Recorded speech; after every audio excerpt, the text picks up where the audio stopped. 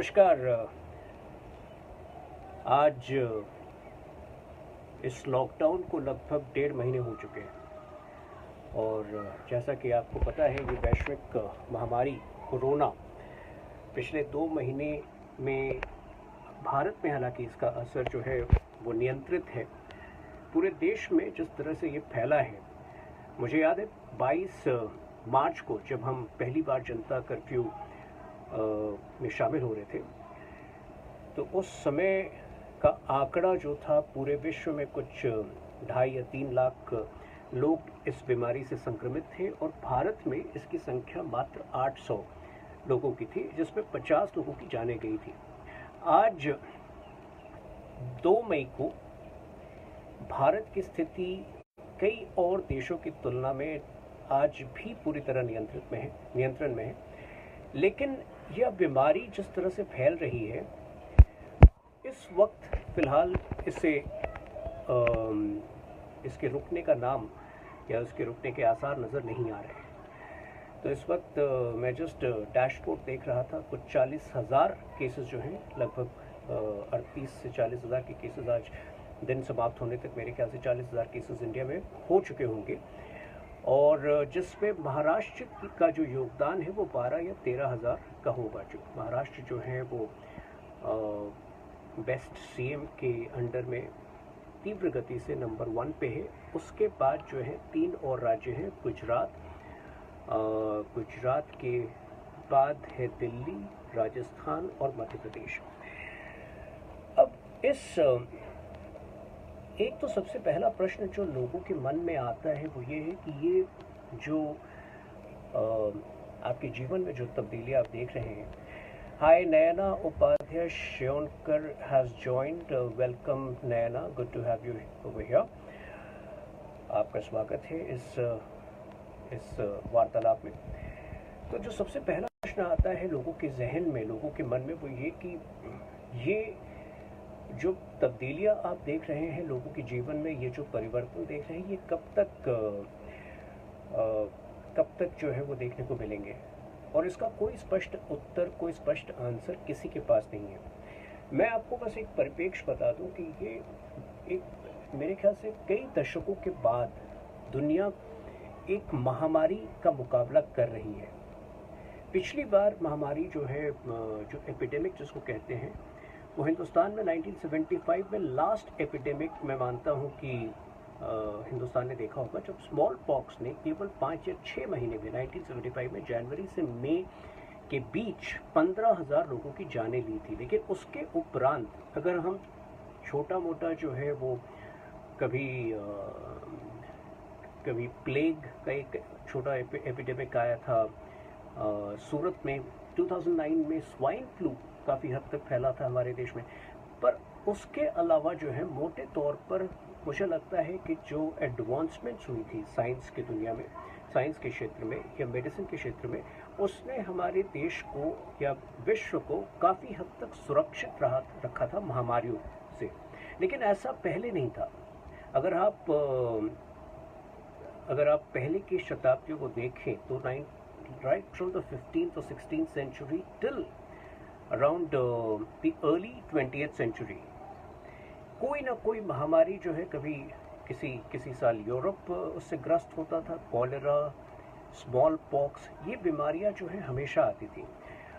In fact small pox का जो vaccination है वो अर्ली 19th सेंचुरी में डेवलप हो गया था, लेकिन उसे पूरी तरह से दुनिया से इरेडिकेट 1980 में घोषित किया गया था। तो वैक्सीनेशन बनने के बाद भी कुछ 170 साल लगे थे। इससे आप ये अनुमान लगा सकते हैं कि कोरोना जो है वो बहुत जल्दी जाने वाला नहीं है।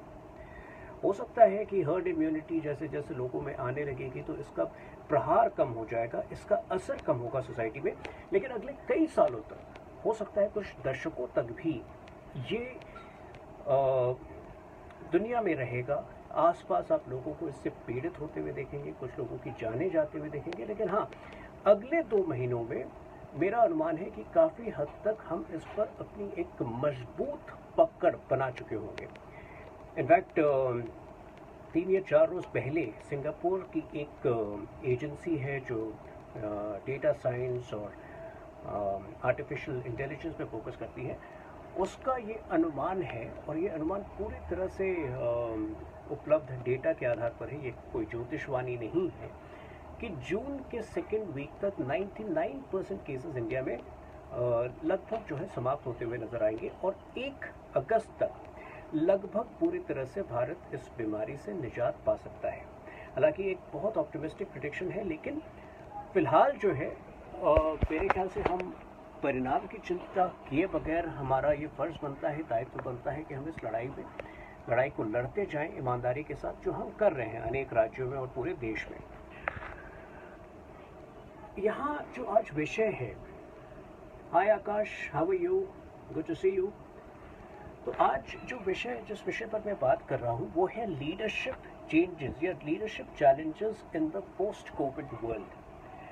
और पोस्ट कोविड वर्ल्ड के लीडरशिप या नेतृत्व में जो परिवर्तन अपेक्षित हैं और जो ज़रूरी होने वाले हैं, उनको समझने से पहले ये ज़रूरी हो जाता है कि हम समझें कि किस प्रकार से क्या क्या चेंजेस हमारे जीवन में आने वाले हैं। देखिए, सबसे बड़ा चैलेंज जो एक किसी भी, hi Raj, good evening, good to have you in the chat, good to have you be a part of this discussion। हम बात कर रहे हैं leadership challenges in the post Covid world.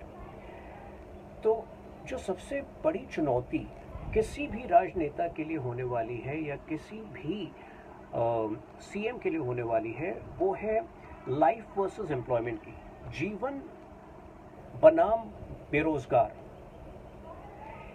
एक तरफ जान बचाना लोगों की उतनी ही आवश्यक है, बल्कि मैं कहूँगा कि भारत की सराहना करनी चाहिए। जितना फोकस हमने पिछले 2 महीनों में जान बचाने में रखा है, शायद ही कोई दूसरा देश इतना फोकस, इतना समर्पित होगा लोगों की जानें बचाने में। लेकिन अब जो है लगभग 1.5 महीने बीत चुके हैं इस लॉकडाउन में, और अब धीरे धीरे अर्थव्यवस्था को या इकोनॉमी को खोलना होगा, अन्यथा जो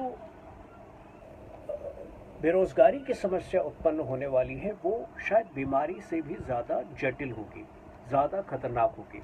और यहाँ पर जो है किसी भी राज्य के नेतृत्व के लिए, किसी भी या पूरे देश के नेतृत्व के लिए ये तय कर पाना कि क्या वो कट ऑफ पॉइंट है, क्या कितनी जान की हानि जो है हम बर्दाश्त कर सकते हैं, और कितनी इकोनॉमी का जो एक डैमेज है वो देश बर्दाश्त कर सकता है, उसका एक कट ऑफ तय करना बड़ा कॉम्प्लिकेटेड भी हो जाता है, और एक बहुत सारे फैक्टर्स उसमें जुड़ते हैं एक व्यापक पॉलिसी बनाने में।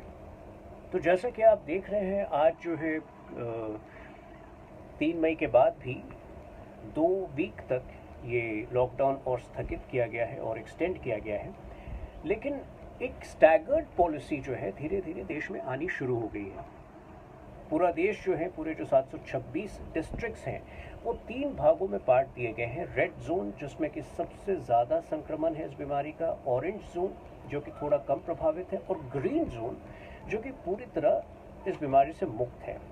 और जैसे जैसे हम आगे बढ़ रहे हैं, आज जितने केसेस मुंबई में हैं, या आज जितने केसेस दिल्ली में हैं, आज जितने कंटेनमेंट एरियाज मुंबई में हैं, या आज जितने कंटेनमेंट एरियाज दिल्ली में हैं, मेरा ये अनुमान है कि मुंबई या दिल्ली या पुणे या अहमदाबाद के लिए शायद ये 2 हफ्ते भी पर्याप्त नहीं होने वाले हैं, और ये लॉकडाउन कम से कम जून की शुरुआत तक और एक्सटेंड होने वाला है।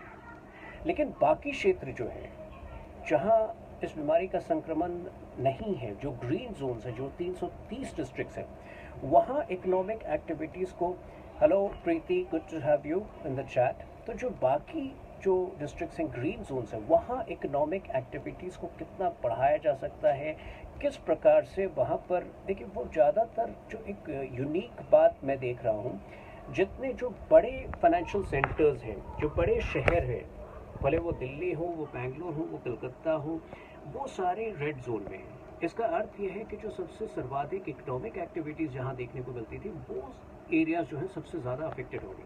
लेकिन जो ग्रीन जोन्स जो हैं, वो ज़्यादातर वो इलाके हैं जहाँ कृषि जो है वो व्याप्त है, जहाँ कृषि जो है प्राइमरी सोर्स ऑफ इनकम है, या रूरल एक्टिविटी ज़्यादा है। और यहाँ इससे जो है एक तरह से मैं कहता हूँ, मेरा ये अनुमान है कि दोनों लॉजिस्टिक्स की इंडस्ट्री को भी और पूरे कृषि क्षेत्र को एक बड़ा लाभ मिलने वाला है इन आने वाले दिनों में। एक और कारण है कृषि को जो लाभ मिलने वाला है, उसका एक और कारण है, जब भी इस प्रकार की महामारी होती है, जब भी इस प्रकार की बीमारी फैलती है, आमतौर पर देखा गया है कि समाज में वेजिटेरियनिज्म की ओर लोग बढ़ते हैं। इसका कोई डायरेक्ट एविडेंस नहीं है।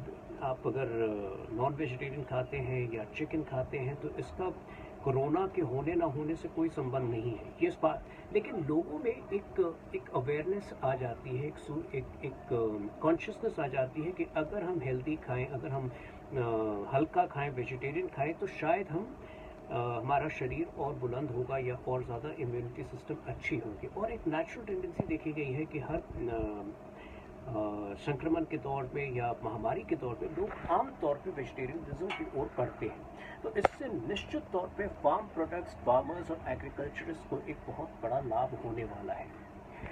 और लॉजिस्टिक्स का जो इंडस्ट्री है, जो कि कई बार जो है सबसे बुरा असर इसका रिटेल पे पड़ने वाला है, तो कई तरह से अब जो जहाँ पे प्रोडक्ट्स प्रोड्यूस किए जाते हैं वहाँ से डायरेक्ट टू होम आप कैसे पहुँचाएँ प्रोडक्ट्स को, ये एक बहुत बड़ा चैलेंज होगा लोगों तमाम इंडस्ट्रीज़ के लिए। और इसलिए आप पाएंगे कि जो अनेक तरीके हैं जिससे कि कस्टमर्स तक अब अपनी चीज़ों को डायरेक्ट पहुंचा सके, भले वो ई कॉमर्स हो, भले वो इनोवेटिव लॉजिस्टिक्स के ज़रिए हो, ये सारी चीज़ों में, ये सारे क्षेत्र में एक बड़ी वृद्धि, एक बड़ा इजाफा होने वाला है। साथ ही आने वाले महीनों में आप पाएंगे कि मैन्युफैक्चरिंग की एक बहुत बड़ी वृद्धि इंडिया में देखने को मिलेगी। ऑलरेडी जो है hi Mayur, how are you, good to have you on the chat. तो ऑलरेडी उत्तर प्रदेश की सरकार ने पिछले 2 दिन पहले वेबिनार के ज़रिए तमाम जो हैं ऐसे कंपनीज जो कि चाइना से बाहर आना चाहते हैं और वियतनाम या जापान या कोरिया के बीच वो चयन कर रहे हैं, उनके साथ एक वेबिनार करके उन्हें इंडिया में प्रलोभित करने का या उन्हें इंडिया में लाने का प्रयास शुरू कर दिया गया है। एक अच्छा सवाल मैं देख रहा हूँ स्क्रीन के ऊपर, what are the challenges for Maharashtra. Maharashtra के ऊपर चैलेंजेस वाकई बहुत ज़्यादा हैं, क्योंकि इस वक्त लगभग 1/3 केसेस जो हैं, लगभग 12-13 हज़ार केसेस, 39-40,000 केसेस आज दिन के अंत तक होने वाले हैं, वो महाराष्ट्र से होंगे। तो महाराष्ट्र के ऊपर डेफिनेटली चैलेंजेस बहुत ज़्यादा होने वाले हैं। कुछ 13 या 14 डिस्ट्रिक्ट जो हैं पूरी तरह से रेड जोन में है, पूरा मुंबई रेड जोन में है, लगभग पूरा पुणे रेड जोन में है। तो महाराष्ट्र के लिए डेफिनेटली चैलेंजेस बहुत ज़्यादा होने वाले हैं।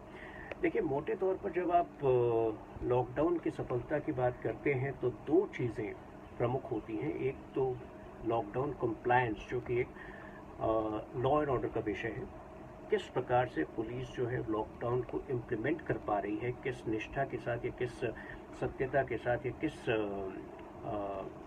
सिंसियरिटी के साथ। और दूसरी बात लॉकडाउन की सफलता में आती है कि कितने जो है मेडिकल प्रिपेयर्डनेस आपकी सक्षम है, किस प्रकार से आपने टेस्टिंग बढ़ाई है या नहीं, आपके हॉस्पिटल बेड्स जो हैं या आइसोलेशन फैसिलिटीज़ उपयुक्त संख्या में है कि नहीं। तो ये 2 क्षेत्र जो हैं, लॉ एंड ऑर्डर और मेडिकल प्रिपेयर्डनेस, इस लॉकडाउन को सफल बनाने में बहुत इम्पोर्टेंट होते हैं। और कहीं ना कहीं इसमें जब चूक होती है तो केसेस बढ़ते हैं। तो आज जो 5 जगह हैं जहाँ के सबसे ज़्यादा केसेस हैं, महाराष्ट्र हो या गुजरात हो, और ये कोई पॉलिटिकल विषय के तौर पर मैं इसको नहीं अप्रोच करना चाहता हूँ, क्योंकि महाराष्ट्र में सरकार अलग है, गुजरात में सरकार अलग है, दिल्ली में सरकार अलग है। तो कहीं ना कहीं ये एक कलेक्टिव लैप्सेस इसमें रहे हैं। इतनी बड़ी संख्या में अगर ये केसेस पाए जा रहे हैं 4 या 5 इलाकों में, तो उसमें कलेक्टिव लैप्सेस रहे हैं वहाँ के लोकल गवर्नमेंट्स के। Hi Ajit, good to have you over here. तो जब इतनी बड़ी संख्या में जब केसेस पाए जा रहे हैं महाराष्ट्र के अंदर, तो निश्चित तौर है कि जो आप चैलेंजेस की बात कर रहे हैं, तो महाराष्ट्र में या मुंबई के अंदर जून के दूसरे हफ्ते तक ज़्यादातर कॉलेजेस या स्कूल्स खुल जाते हैं। मुझे नहीं लगता है कि इस बार अगस्त के पहले ये स्कूल्स या कॉलेजेस खुल पाएंगे। जिसका अर्थ ये है कि ये सारे कॉलेजेस या सारे स्कूल्स को ई लर्निंग का एक लॉन्ग लास्टिंग इंफ्रास्ट्रक्चर तैयार करना पड़ेगा, जिससे कि मान लीजिए कि अगस्त के पहले हफ्ते तक यदि स्कूल्स नहीं खुलते हैं तो किस प्रकार से जो करिकुलम है वो ई लर्निंग के ज़रिए, वो जूम या स्काइप के ज़रिए आगे बढ़ाई जा सके। और हो सकता है कि अगर अगस्त के बाद भी आवश्यकता पड़े सितंबर या अक्टूबर तक, तो भी ई लर्निंग को इतना मजबूत बनाना होगा जिससे कि एजुकेशन, जो स्कूल्स कॉलेजेस नहीं खुलते हैं तो कम से कम बच्चों की पढ़ाई ख़राब ना हो। ये एक बहुत बड़ा चैलेंज है जो मैं देखता हूँ। दूसरी ओर जो है, अगर आप एक दूसरी इंडस्ट्री को देखें, अगर एंटरटेनमेंट इंडस्ट्री को देख लें मिसाल के तौर पर, तो एंटरटेनमेंट इंडस्ट्री में कोरोना का एक बड़ा विचित्र असर रहा है। Hello Tushar, hello Amar, good to have you in the conversation. तो अगर आप एंटरटेनमेंट इंडस्ट्री को देखें तो एंटरटेनमेंट इंडस्ट्री पर एक बड़ा विचित्र असर रहा है। एक तरफ जो है शायद हॉल्स में, सिनेमा हॉल्स में अगले 2 या 3 महीनों तक कोई जाना नहीं चाहेगा, जाना सेफ भी नहीं होगा। पर दूसरी ओर जो OTT प्लेटफॉर्म्स हैं, जो डिजिटल कंजम्पशन है, उसमें इतना बड़ा इजाफा आया है कि डिमांड बढ़ गई है डिजिटल शोज़ की। लेकिन चुनौती ये है कि डिजिटल शोज़ की डिमांड तो बढ़ गई है, लेकिन वो प्रोड्यूस कब हो, क्योंकि कोई भी शूटिंग जो है, जब तक ये संक्रमण या जब तक ये बीमारी का प्रकोप शहर से नहीं हटता है, तो कोई भी शूटिंग में आम तौर पे 40-50 लोग सेट पर किसी भी वक्त होते हैं, और उतनी बड़ी गैदरिंग जो है वो एडवाइजेबल नहीं होगी जब तक कि बीमारी का प्रकोप हटेगा नहीं। तो अनेक जो इंडस्ट्रीज़ हैं, अनेक सेक्टर्स हैं, उसमें विचित्र चैलेंजेस हैं। हाँ, कॉर्पोरेट सेक्टर के लिए एक एडवांटेज, हर चीज़ को एक डिसएडवांटेज की तरह कॉर्पोरेट सेक्टर को नहीं देखना चाहिए। एक बड़ा एडवांटेज जो कॉर्पोरेट सेक्टर के लिए ये होगा, हाय पल्लवी, हाय राकेश, हाय आकाश, हाय राज, आप सबका स्वागत है इस कॉन्वर्सेशन में। तो एक जो एडवांटेज कॉर्पोरेट सेक्टर को इस बीमारी में ये देखना चाहिए कि जो ऑपरेशनल कॉस्ट्स हैं उनके, क्योंकि अब लोग ऑफिस नहीं जा रहे हैं पिछले 1.5-2 महीने से, जो ऑपरेशनल ओवरहेड्स कॉस्ट थे वो पूरे बचे हैं। आपकी इलेक्ट्रिसिटी कंज्यूम नहीं हुई है, आपके एसीज नहीं चले हैं, तो जो ओवरहेड कॉस्ट हैं या जो आपके एम्प्लॉयज़ की ट्रैवलिंग कॉस्ट है, कई ऐसे जॉब्स थे या कई ऐसे जॉब्स हैं जिसमें लगभग हर दूसरे हफ्ते जो है लोग अब्रॉड ट्रैवल करते थे या लोग दूसरे शहरों में ट्रैवल करते थे। तो आज इतना बड़ा ट्रैवल कॉस्ट आपका बचा है। तो कहीं ना कहीं ये सच है कि इस बीमारी ने बहुत सारे नुकसान किए हैं लोगों के, लेकिन साथ ही जो छोटे मोटे गेन्स हैं उस पर भी फोकस करना चाहिए, क्योंकि कहीं ना कहीं वो गेन्स आगे जाकर कंसोलिडेट करने पड़ेंगे हमें, वरना लॉसेस ही दिखेंगे और लॉसेस बढ़ते जाएंगे।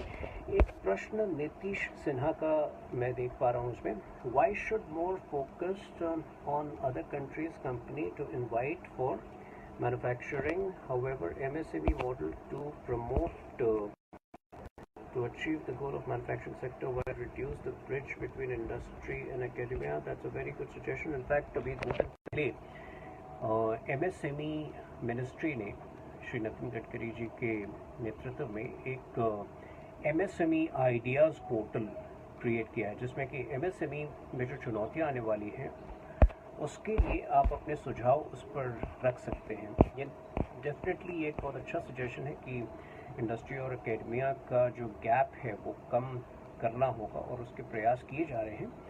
साथ ही मुझे लगता है कि जो नए रिक्वायरमेंट्स पिछले 2 या 3 महीने में आपने देखे हैं, हैंड सैनिटाइजर्स के, फॉर एग्जांपल हैंड सैनिटाइजर्स के, फेस मास्क के, हैंड ग्लव्स के, ये सभी चीज़ें जो हैं या PPEs जो हैं, पर्सनल प्रोटेक्शन इक्विपमेंट्स, ये सभी चीज़ें जो हैं इसमें MSME एक बहुत सक्रिय भूमिका निभा सकता है इनकी उत्पादन में। And at the same time India can be a leader in medical exports. जो हाइड्रोक्सीक्लोरोक्विन में हमने देखा जिस प्रकार से इंडिया ने लगभग 30 या 40 कंट्रीज़ को एक हफ्ते के अंदर वो टैबलेट्स एक्सपोर्ट किए थे। तो medical export is another opportunity for us, and MSME specially in the pharma sector, specially in the health care sector, जहाँ आप हैंड सैनिटाइजर्स प्रोड्यूस कर रहे हैं, जहाँ आप हैंड ग्लव्स प्रोड्यूस कर रहे हैं, जहाँ आप फेस मास्क प्रोड्यूस कर रहे हैं, इसमें एक बहुत बड़ी अपॉर्चुनिटी है। और उस अपॉर्चुनिटी को रियलाइज़ करने के लिए, उस अपॉर्चुनिटी पर का सबसे ज़्यादा लाभ उठाने के लिए सरकार ऑलरेडी काम कर रही है।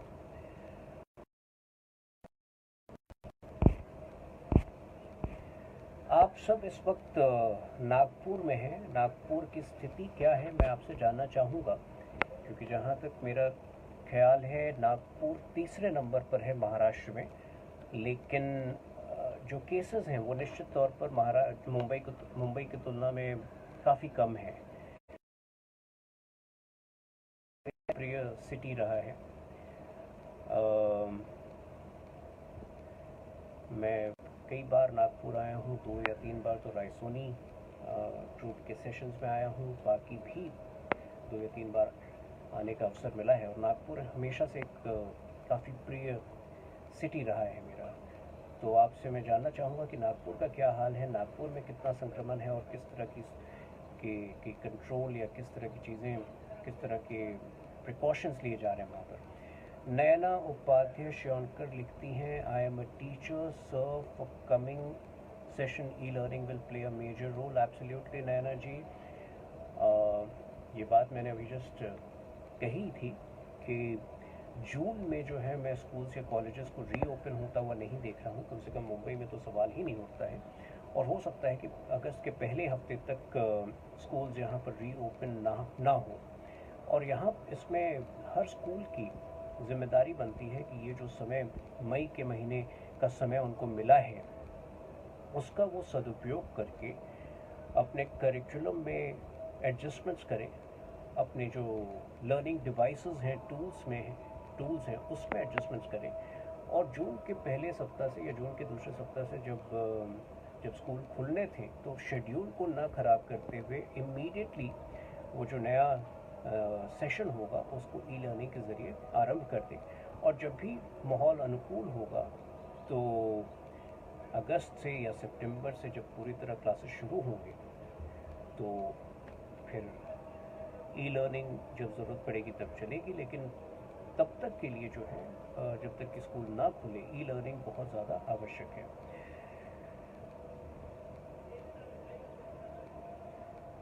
सो आकांक्षा सिन्हा हुसुकले लिख रही हैं कि रेड जोन है Nagpur. I can understand. Red zone is a very frustrating zone to be in. पूरे देश को जो है वो 3 भागों में बांट दिया गया है, रेड, ऑरेंज एंड ग्रीन। जो दुख की बात है, इस बार आप जिस डिस्ट्रिक्ट में हैं, आपके डिस्ट्रिक्ट का रंग क्या है ये तय करने की आज़ादी आपको नहीं है। आप बस अपना दायित्व निभा सकती हैं घर पे रह के, जो हम सब कर रहे हैं। अनफॉर्चुनेटली कुछ ऐसे तबके हैं, कुछ ऐसे जगह हैं जहां लोग शाम होते जो है आज भी मुंबई के अंदर भी निकल जाते हैं और पुलिस भी उन पर काबू नहीं कर पाती है। But that's life, I guess. Life is never fair, और कई बार जो है दूसरों की गलतियों के लिए आपको खामियाजा भुगतना पड़ता है।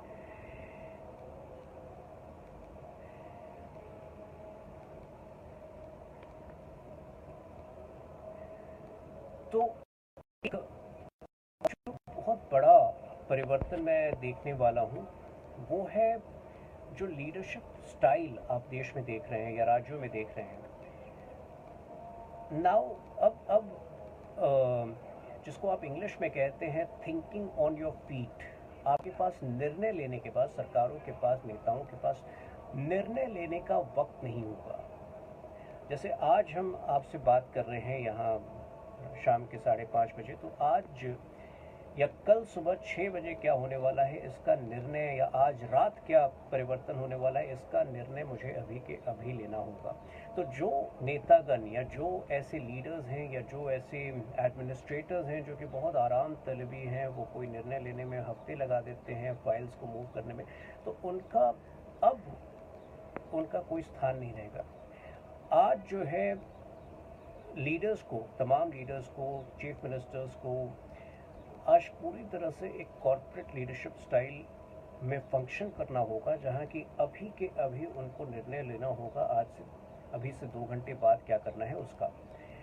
और यहाँ पर जब हम बात कर रहे हैं तो आज कोविड-19 की इंडिया में एक बहुत बड़ी चुनौती ये है कि 75 to 80% of the cases are asymptomatic. अब मैं आपको समझाना चाहूँगा कि इसका असर क्या होता है। देखिए, asymptomatic can also mean mildly symptomatic. जैसे मान लीजिए आमतौर पे कफ कोल्ड जो है वो कई लोगों को हर 2-3 महीने में एक बार आता ही है। तो Sejal, I have taken note of your question, I will just come to it in 2 minutes. तो ऐसी स्थिति में सबसे पहले तो should you go and get yourself tested, क्योंकि ये आम कफ एंड कोल्ड जो है वो हर 2 या 3 महीने में लोगों को होता है। यहाँ पर you will have to take a decision based on your on the situation that you are in. Asymptomatic cases, asymptomatic होने के बावजूद they can spread the disease, and I'll tell you how, because जो evidence अभी तक मौजूद है, जो evidence अभी तक उपलब्ध है, वो ये बताती है कि अगर आप घर पे हैं, जब आप बाहर जाते हैं तब तो आप फेस मास्क पहनते हैं, लेकिन अगर आप घर पे हैं आप 24 घंटे फेस मास्क नहीं पहन सकते। लेकिन अब तक जो एविडेंस उपलब्ध है उसके आधार पर ये कहा जा सकता है कि जब आप बात भी कर रहे होते हैं, जब आप बातचीत कर रहे होते हैं, तो भी जो पार्टिकल्स, जो फ्लूइड पार्टिकल्स आपके मुंह से निकलती हैं, जो शायद आपको दिखे भी नहीं, वो भी इस बीमारी को फैला सकती है। तो असिम्प्टोमेटिक केसेस का अर्थ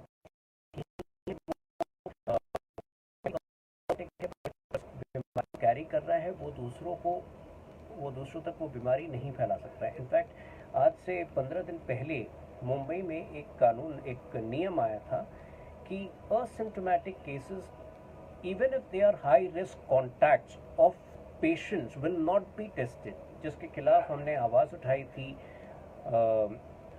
देवेंद्र फडणवीस जी ने भी 2 बार इसके बारे में लिखा था मुख्यमंत्री जी को कि इससे जो है आप एक तरह से केवल नंबर्स को आर्टिफिशियली कम करने के लिए आप एक तरह से पूरे बीमारी को दबा रहे हैं।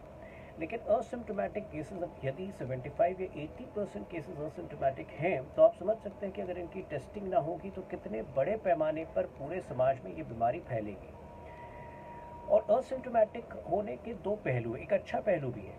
हो सकता है कि आज आप में ये बीमारी हो सकता है कि हफ्ते भर बाद जो है बीमारी ना हो, आपको पता भी ना चले। क्योंकि मुंबई में आज से 10 दिन पहले कुछ 53 ऐसे जर्नलिस्ट थे जो कि आज की तारीख में 32 या 33 उसमें पूरी तरह से ठीक हो गए हैं और इन्हें सिम्टम्स भी महसूस नहीं हुए। और ये जो है एक दूसरी चैलेंज की ओर हमें लेकर जाता है। कई लोगों का मानना है, कई विशेषज्ञों का मानना है कि हर्ड इम्यूनिटी, जिसको कहते हैं कि जब तक हर्ड इम्यूनिटी का एक कॉन्सेप्ट होता है कि जब 60 या 70% लोग किसी न किसी फॉर्म में इस बीमारी के लिए इम्यूनिटी डेवलप कर लेते हैं, तो बीमारी खुद ब खुद अपना बेअसर होने लगता है। जैसे स्वाइन फ्लू जो है आज लगभग बेअसर है इंडिया में। एक पर्टिकुलर सीजन में, कुछ बारिश के सीजन में और कुछ विंटर के सीजन में कुछ केसेस इसमें पाए जाते हैं, लेकिन ज़्यादा से ज़्यादा लोगों ने एक प्रकार से हर्ड इम्यूनिटी डेवलप कर ली है स्वाइन फ्लू के खिलाफ। और इसलिए स्वाइन फ्लू अब ये असर नहीं डाल पाता है हमारे देश में, जो आज से 11 साल पहले 2009 में डाला था उसने। और यही चीज़ जो है कहीं ना कहीं लोग अपेक्षा कर रहे हैं कि कोविड-19 भी अगले कुछ महीनों में वो स्टेज तक पहुंच जाएगा जब हम इसके विरुद्ध हर्ड इम्यूनिटी डेवलप कर चुके होंगे। लेकिन तब तक जो है हमें ये जो लॉकडाउन की जो प्रक्रिया है, ये जो जीवन में परिवर्तन की प्रक्रिया है, इसका पालन करना पड़ेगा। इससे इकोनॉमी कितना अफेक्टेड होता है ये हमें देखना पड़ेगा, और जहाँ जहाँ पॉसिबल हो, जो एरियाज़ में जहाँ जहाँ संभव हो, इकोनॉमिक एक्टिविटी शुरू करने पड़ेंगे, जो हम कर रहे हैं। तो it's a very multi pronged battle which we are fighting, जिसमें 4 या 5 एस्पेक्ट्स हैं जिस पर हम कॉन्स्टेंटली नज़र डाल रहे हैं, कॉन्स्टेंटली उन्हें मैनेज कर रहे हैं और कॉन्स्टेंटली अपनी स्ट्रैटेजी को उन 4-5 एस्पेक्ट्स के बदलते रूप को देखते हुए हम इवॉल्व कर रहे हैं। एक इंटरेस्टिंग सवाल था, मैं नाम भूल रहा हूँ, स्क्रीन में इस वक्त नहीं पा रहा है, जिन्होंने पूछा था कि स्कूल्स या कॉलेजेस में आप सोशल डिस्टेंसिंग कैसे इंश्योर कर पाएंगे। देखिए, यही कारण है कि मैं बाकी तो इंडस्ट्रीज़, बाकी तो हो सकता है कॉर्पोरेट वर्ल्ड जून तक पूरी तरह से खुल भी जाए, लेकिन एजुकेशनल इंस्टीट्यूट्स को के खुलने में हम जितना देर करें उतना जो है हमारे बच्चों के लिए फ़ायदा होगा। और आज की तारीख में ई लर्निंग संभव है। ई लर्निंग से जो है वो जो नुकसान हो रहा है क्लासेस में नहीं जाने की वजह से, उसकी भरपाई काफ़ी हद तक हो सकती है। तो I would suggest that till अगस्त और टिल सितंबर, till the time comes when we get a conclusive idea that COVID-19 cases have receded and are not creating problems in society, I would suggest that schools remain closed by then. और यही शायद प्रशासन को eventually करना भी पड़ेगा। जहाँ तक ऑफिसेस का सवाल है, ऑफिस में फिर भी जो है जून में यदि ऑफिसेस खुलते हैं तो मैं समझता हूँ कि इस प्रकार के नियम आ सकते हैं कि ऑल्टरनेट डेज पे एम्प्लॉय को बुलाया जाए, जिससे कि कभी किसी भी समय में 50% से ज़्यादा अटेंडेंस ना हो। तो in that case Saturday will become a working day by default. In fact, even if Sunday becomes a working day, I think everybody will be fine with it for the next 1 year also, considering that we've got a 60-day break. तो अगर all courses को जो है वो पूरे किए जा सकते हैं कोर्सेज, और जब तक स्थिति अनुकूल नहीं होगी कि क्लासेस पे बच्चे जा सके वापस, तब तक हम इस ऑनलाइन माध्यम से बच्चों को पढ़ा सकते हैं। मेरा ख्याल है सुनील रैसोनी जी भी इस वक्त इस लाइव सेशन में मौजूद हैं। सुनील जी, आपका स्वागत है। बहुत अच्छा लग रहा है बच्चों से इस प्रकार से बात करते हुए, और एज एन एजुकेशनिस्ट मैं समझता हूँ कि आपके मन में भी ये ख्याल चल रहे होंगे इस वक्त कि कैसे इस बदलती स्थिति से मुकाबला किया जाए और क्या ऐसे परिवर्तन जो हैं अपने अप्रोच में आप करना चाहते हैं, जिससे कि अगले 2 या 3 महीने स्टूडेंट्स की पढ़ाई जो है वो चलती रहे। तो मेरे ख्याल से ये एक ऐसा चैलेंज है जो हर व्यक्ति, हर एजुकेशनिस्ट इस वक्त इससे जूझ रहा है, इसके बारे में सोच रहा है और अपने सॉल्यूशंस ढूंढ रहा है। तो जो एक बड़ी बात मैं डिस्कस करना चाह रहा था और संक्षेप में मैंने किया भी था कि दुनिया जो है वो पहले जैसी नहीं होगी, भले वो कॉर्पोरेट लीडरशिप हो या वो पॉलिटिकल लीडरशिप हो। एक जिस प्रकार की हैंड्स ऑन अप्रोच की आवश्यकता या जिस प्रकार की प्रोएक्टिवनेस की आवश्यकता पड़ने वाली है, उसकी कल्पना दुनिया ने शायद पहले नहीं की थी। It will be a 24/7 hands on approach, जिसमें एक ही वक्त पर आपको ये तय करना होगा कि जो इकोनॉमी है उसको कितना नुकसान होता, उस पर कितना नुकसान एक देश, आपका देश या आपका राज्य सह सकता है, और साथ ही कितना तवज्जो आपको जीवन बचाने में और हेल्थ व्यवस्था सुधारने में डालना होगा। और ये कांस्टेंट एक एवोल्यूशन का प्रोसेस होगा। लेकिन इसमें जब भी इस प्रकार की जो एक पैंडेमिक आती है, जब भी इस प्रकार का एक संकट आता है विश्व के ऊपर, मैं ये मानता हूँ कि ये पूरी दुनिया के लिए एक बहुत बड़ा अवसर भी होता है, एक बहुत बड़ा लर्निंग अपॉर्चुनिटी भी होता है। और मेरा ये मानना है कि हालांकि अगले 1 साल तक या 8 या 10 महीने तक हमारी इकोनॉमी डिप करेगी, जीडीपी का जो ग्रोथ रेट है वो 1.5% होगा, 2% होगा, वो क्या होगा वो मुझे इस वक्त नहीं पता है, लेकिन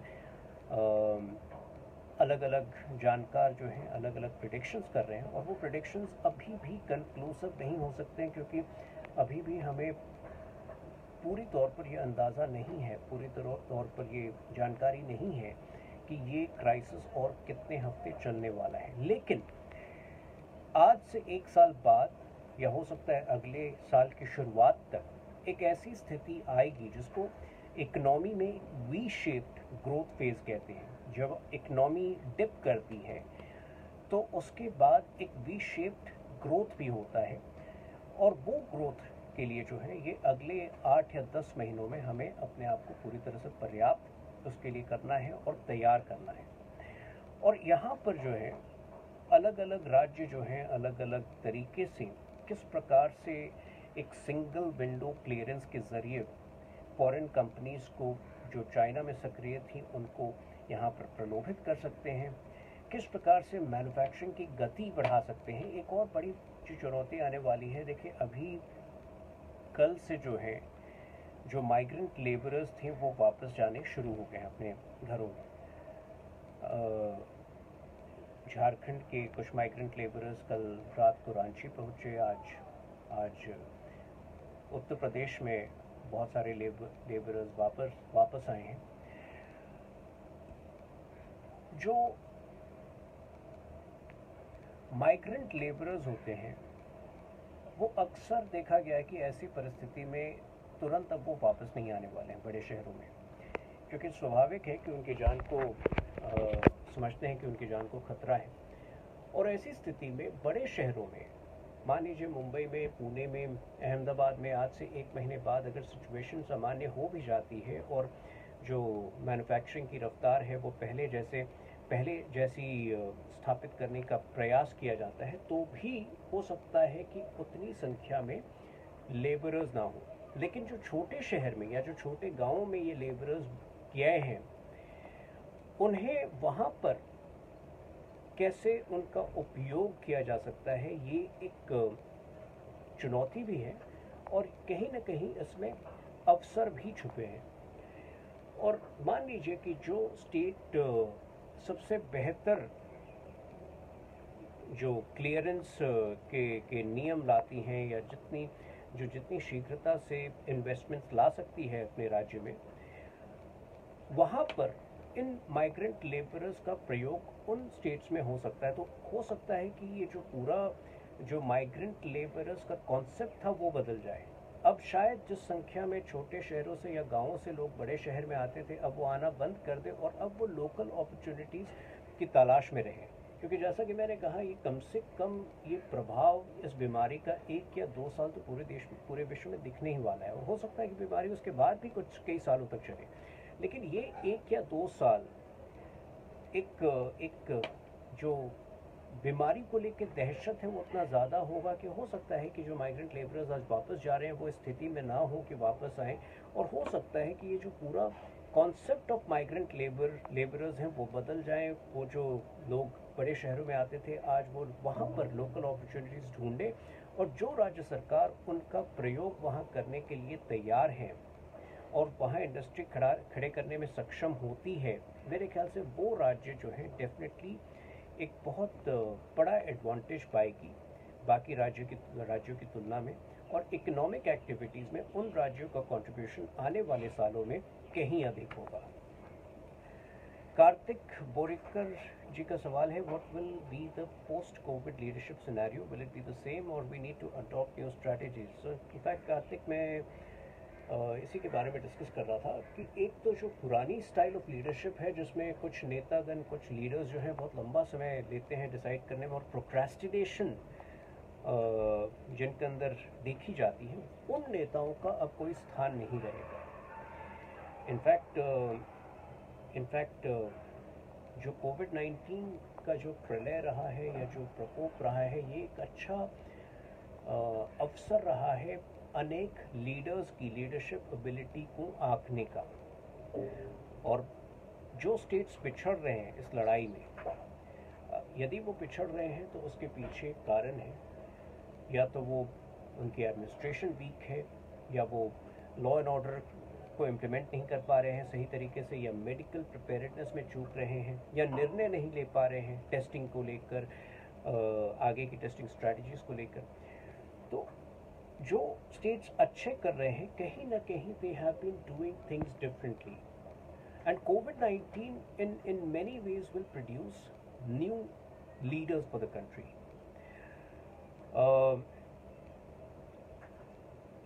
एक स्टेट जिसका जिक्र नहीं हुआ है ज़्यादा, पर जिसने बेहतरीन काम किया है COVID-19 को रोकने में, वो है हिमाचल प्रदेश। आज से 8 या 10 दिन पहले हिमाचल में 8 केसेस थे, और आज वो लगभग सारे 8 केसेस जो हैं वो क्योर भी हो गए हैं और कोई नए केस नहीं आए हैं। क्यों? जो मेरी जानकारी है, जो बाकी शहरों में या बाकी जगहों पर लॉकडाउन इम्प्लीमेंट किया जा रहा था, हिमाचल के उन इलाकों में जहाँ पे ये केसेस पाए जा रहे थे, एक प्रॉपर कर्फ्यू लगाया गया था। They did something differently. Goa में आज Goa has become the first state to be absolutely COVID-19 free, to be declared COVID-19 free. हालांकि गोवा एक छोटा राज्य है, पर उसके बावजूद, given the fact that it is a tourist center and till February and March it had a large number of tourists over there. So given this fact, I think the achievement of Goa is no less. Kerala ने अच्छा काम किया है। केरला में पिनरई जी की सरकार जो है, शुरू में आज से 1 महीने पहले कसरगोड और मुंबई एक ही स्थिति में थी, एक ही स्थान पे थी। लगभग सेम केसेस जितने कसरगोड में थे उतने मुंबई में थे, और आज कसरगोड में पूरी तरह से स्थिति नियंत्रण में है, मुंबई में स्थिति नियंत्रण में नहीं है। तो ये दिखाता है लीडरशिप की क्षमता को, ये दिखाता है लीडर के हुनर को। और कहीं ना कहीं पिनरई जो है वो, हालांकि विचारधारा में हो सकता है कि हमारी उनके साथ मतभेद हो, लेकिन प्रशासनिक क्षमता में मैं उनकी सराहना करना चाहता हूं, और मुझे लगता है कि एक बेहतरीन लड़ाई उन्होंने लड़ी है, जिसमें केरला को उन्होंने इस बीमारी के प्रकोप से महफूज किया है, सुरक्षित किया है। साथ ही जो पटनायक जी की भूमिका रही है उड़ीसा में, एक कुशल प्रशासक के तौर पर उन्हें हमेशा देखा गया है, लेकिन उड़ीसा ने भी एक बेहतरीन लड़ाई लड़ी है। असम ने एक अच्छी लड़ाई लड़ी है। हेमंत बिस्व शर्मा, जो हालांकि वहाँ पे फाइनेंस और हेल्थ मिनिस्टर हैं, उन्होंने अपनी पर्सनल निरीक्षण में एक केसेस को पर्सनली स्टडी किया, मॉनिटर किया, और एक 35 या 36 के आंकड़े से अधिक वहाँ केसेस को नहीं बढ़ने दिया। तो ये कुछ लीडर्स हैं जो कि आगे जाकर देश में एक बहुत सक्रिय रोल निभा सकते हैं, क्योंकि ये इनकी जो लीडरशिप स्टाइल है वो बहुत हैंड्स ऑन है, बहुत प्रोएक्टिव है। They think on their feet, they don't wait to take important decisions. Charu Datta Kahu का सवाल है, do you see world will unite against China? Well, it's an interesting question. देखिए, पॉलिटिक्स जो है वो बहुत लेयर्ड होता है, तो हो सकता है कि पूरी तरह औपचारिक तौर पे या ओवर्टली दुनिया चाइना के खिलाफ यूनाइट ना करे। कुछ देश ओवर्टली यूनाइट करेंगे, कुछ देश ओवर्टली एक स्टैंड लेंगे चाइना के खिलाफ, जैसा यूएस इस वक्त ले रहा है, क्योंकि डोनाल्ड ट्रंप की एक प्रकार से वो पॉलिटिकल स्ट्रैटेजी भी है इलेक्शन के लिए। यदि डोनाल्ड ट्रंप इलेक्शन हार जाते हैं तो मुझे नहीं पता कि यूएस का वही स्टैंड रहेगा चाइना के खिलाफ या नहीं, क्योंकि जो बिडेन, जो कि विपक्ष के कैंडिडेट हैं वहाँ पर, he has always been known to have a pro China approach. तो वर्ल्ड औपचारिक तौर पर या खुले आम चाइना के साथ, चाइना के खिलाफ यूनाइट करेगा, ऐसा होता मैं नहीं देखता।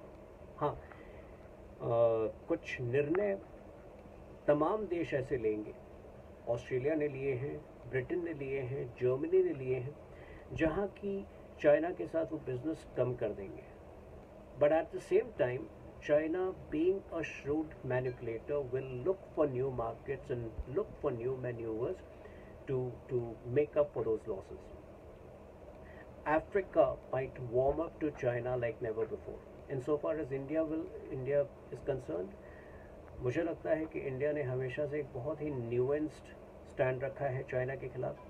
जहां हमारे हितों का नुकसान हो रहा है वहां पर हम एक स्पष्ट स्टैंड लेते हैं, और यही स्टैंड हमने लिया था ओबोर में, जो वन बॉर्डर वन रोड की बात जहां आई थी. तो इंडिया एकमात्र ऐसा देश था जिसने एक प्रिंसिपल्ड स्टैंड लिया था चाइना के इस इनिशिएटिव के विरुद्ध.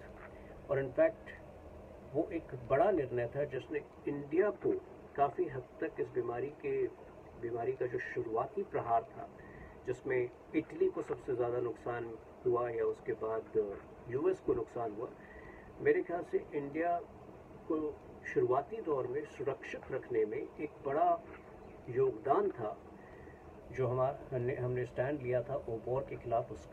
उसने बहुत सारी जो बिजनेस अपॉर्चुनिटीज़ हैं वो चाइना के साथ रिस्ट्रिक्ट किए थे. और निश्चित तौर है, ये मैं मानता हूँ निश्चित तौर पे कि आने वाले सालों में दुनिया जो है चाइना को लेकर हमेशा सचेत रहेगा, चाइना पर विश्वास कम करेगा. लेकिन चाइना के साथ पूरी तरह से इकोनॉमिक टाइज समाप्त हो जाएंगे तमाम देशों के, ये मैं नहीं मानता हूँ, क्योंकि चाइना भी बहुत शाना है और बाकी देशों की भी कुछ ऐसी ज़रूरतें हैं जहाँ वो एक ओवर्ट खुलेआम चाइना के खिलाफ नहीं जा सकते. What will be the impact of corona on print and electronic media? Print media पर बहुत ज़्यादा असर होता हुआ मैं नहीं देख पा रहा हूँ, क्योंकि प्रिंट मीडिया अभी जो न्यूज़पेपर्स हैं वो ज़्यादातर शहरों में आ रहे हैं, मुंबई में नहीं आ रहे हैं. उसका कारण क्या है वो मुझे नहीं पता, क्योंकि यहाँ बहुत सारी चीज़ें ऐसी हो रही हैं जो जिसके पीछे लॉजिक नहीं है. लेकिन जो इनिशियल रिसर्च है वो भी ये बताता है कि पेपर के ज़रिए ये वायरस नहीं फैलता है. तो प्रिंट मीडिया पर इसका विशेष असर होता हुआ नहीं देख पा रहा हूँ. जहाँ तक इलेक्ट्रॉनिक मीडिया का सवाल है, देखिए कंजम्पशन जो है इलेक्ट्रॉनिक मीडिया का बढ़ा है. जब लोग ज़्यादा समय घर पर बिताते हैं तो निश्चित तौर पर वो दोबारा से टीवी चैनल्स देख रहे हैं, वो दोबारा से एंटरटेनमेंट चैनल्स देख रहे हैं. तो रामायण को इनफैक्ट जो व्यूअरशिप मिली है वो अद्वितीय है, उसकी कोई तुलना नहीं हो सकती. जितने लोगों ने इस बार रामायण को देखा है और रामायण का जो पुनः जो उसका प्रसारण हुआ है उसको देखा है, वो किसी ने उसकी कल्पना नहीं की होगी. आज न्यूज़ चैनल्स जो हैं पिछले 4 या 5 हफ्तों में, जब से ये लॉकडाउन आया है, तब से न्यूज़ चैनल्स की व्यूअरशिप में एक ज़बरदस्त वृद्धि हुई है. तो इलेक्ट्रॉनिक मीडिया और पे तो इसका असर बेहतर ही हुआ है.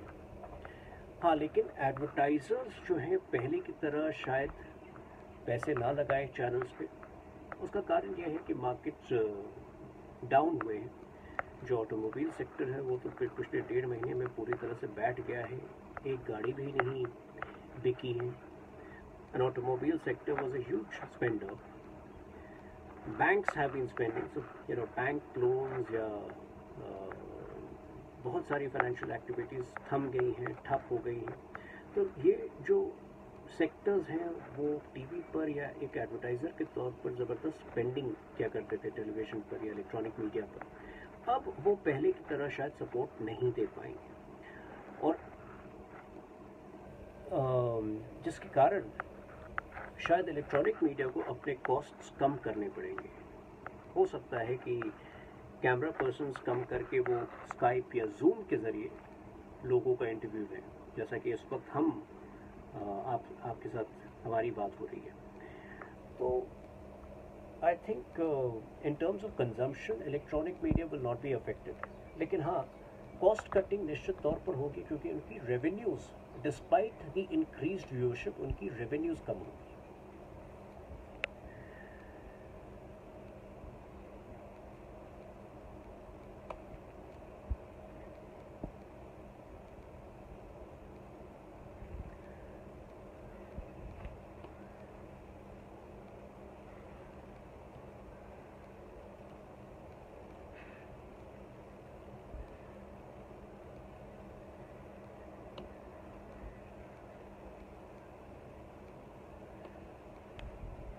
तो मैं समझता हूँ कि एक बहुत आनंदमय सेशन था जब आपसे बातचीत करने का अवसर प्राप्त हुआ मुझे।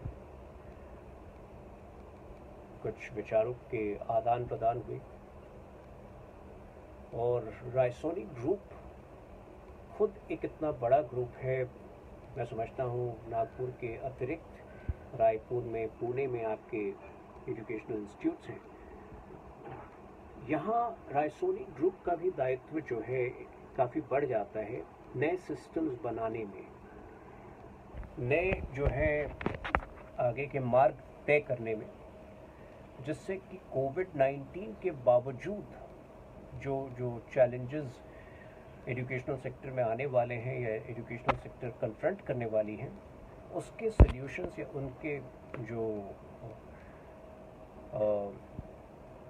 उनसे कैसे निपटा जाए, इसका रास्ता शायद रायसोनी ग्रुप अपने एफर्ट से दिखा सकता है।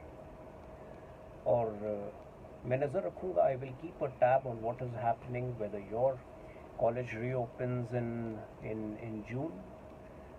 इस वक्त तो नागपुर में गर्मी भी बहुत पड़ रही होगी, लेकिन आमतौर पर आपके कॉलेज जो है, आपका कॉलेज गर्मी की छुट्टियों के बाद कब खुलता है, मिड जून या जुलाई? और आपकी जो स्ट्रैटेजी होगी उस वक्त आगे के कोर्सेज को लेके, स्कूल या कॉलेजेस को खोला जाए या उन्हें फ़िलहाल बंद रखा जाए, तो ये जो आपकी स्ट्रैटेजीज़ होगी, शायद हो सकता है कि वो बाकी एजुकेशनल इंस्टीट्यूट्स को भी उससे मार्गदर्शन मिले और उन्हें रास्ता दिखे कि किस प्रकार की स्ट्रैटेजी आने वाले महीनों में पूरे देश में लागू की जा सकती है।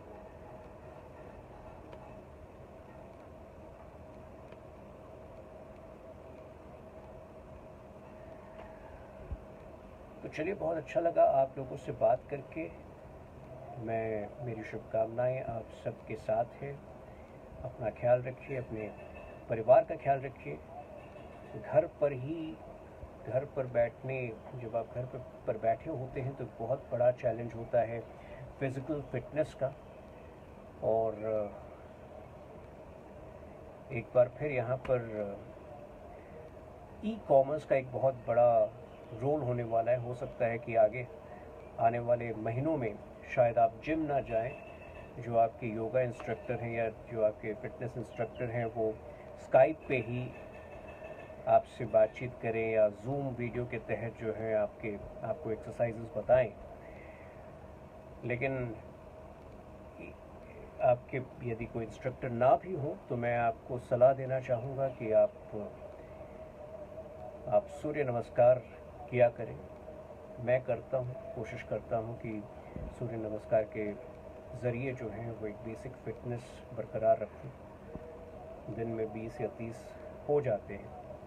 भोजन थोड़ा मैंने कम कर दिया है। तो ये चीज़ें जो हैं फ़िलहाल आपको फिट रखेंगी लॉकडाउन के दिनों में।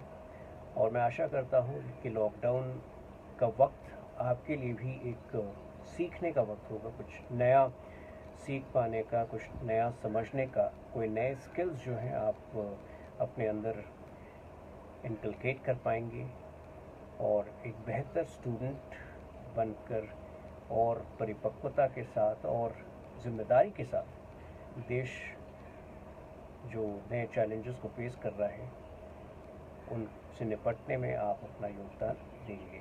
बहुत बहुत धन्यवाद। बहुत अच्छा लगा आप लोगों से बात करके। 20 years of existence, 2 universities, 23 educational institutes, offering 137 courses. Raisoni Group of Institutions, a vision beyond.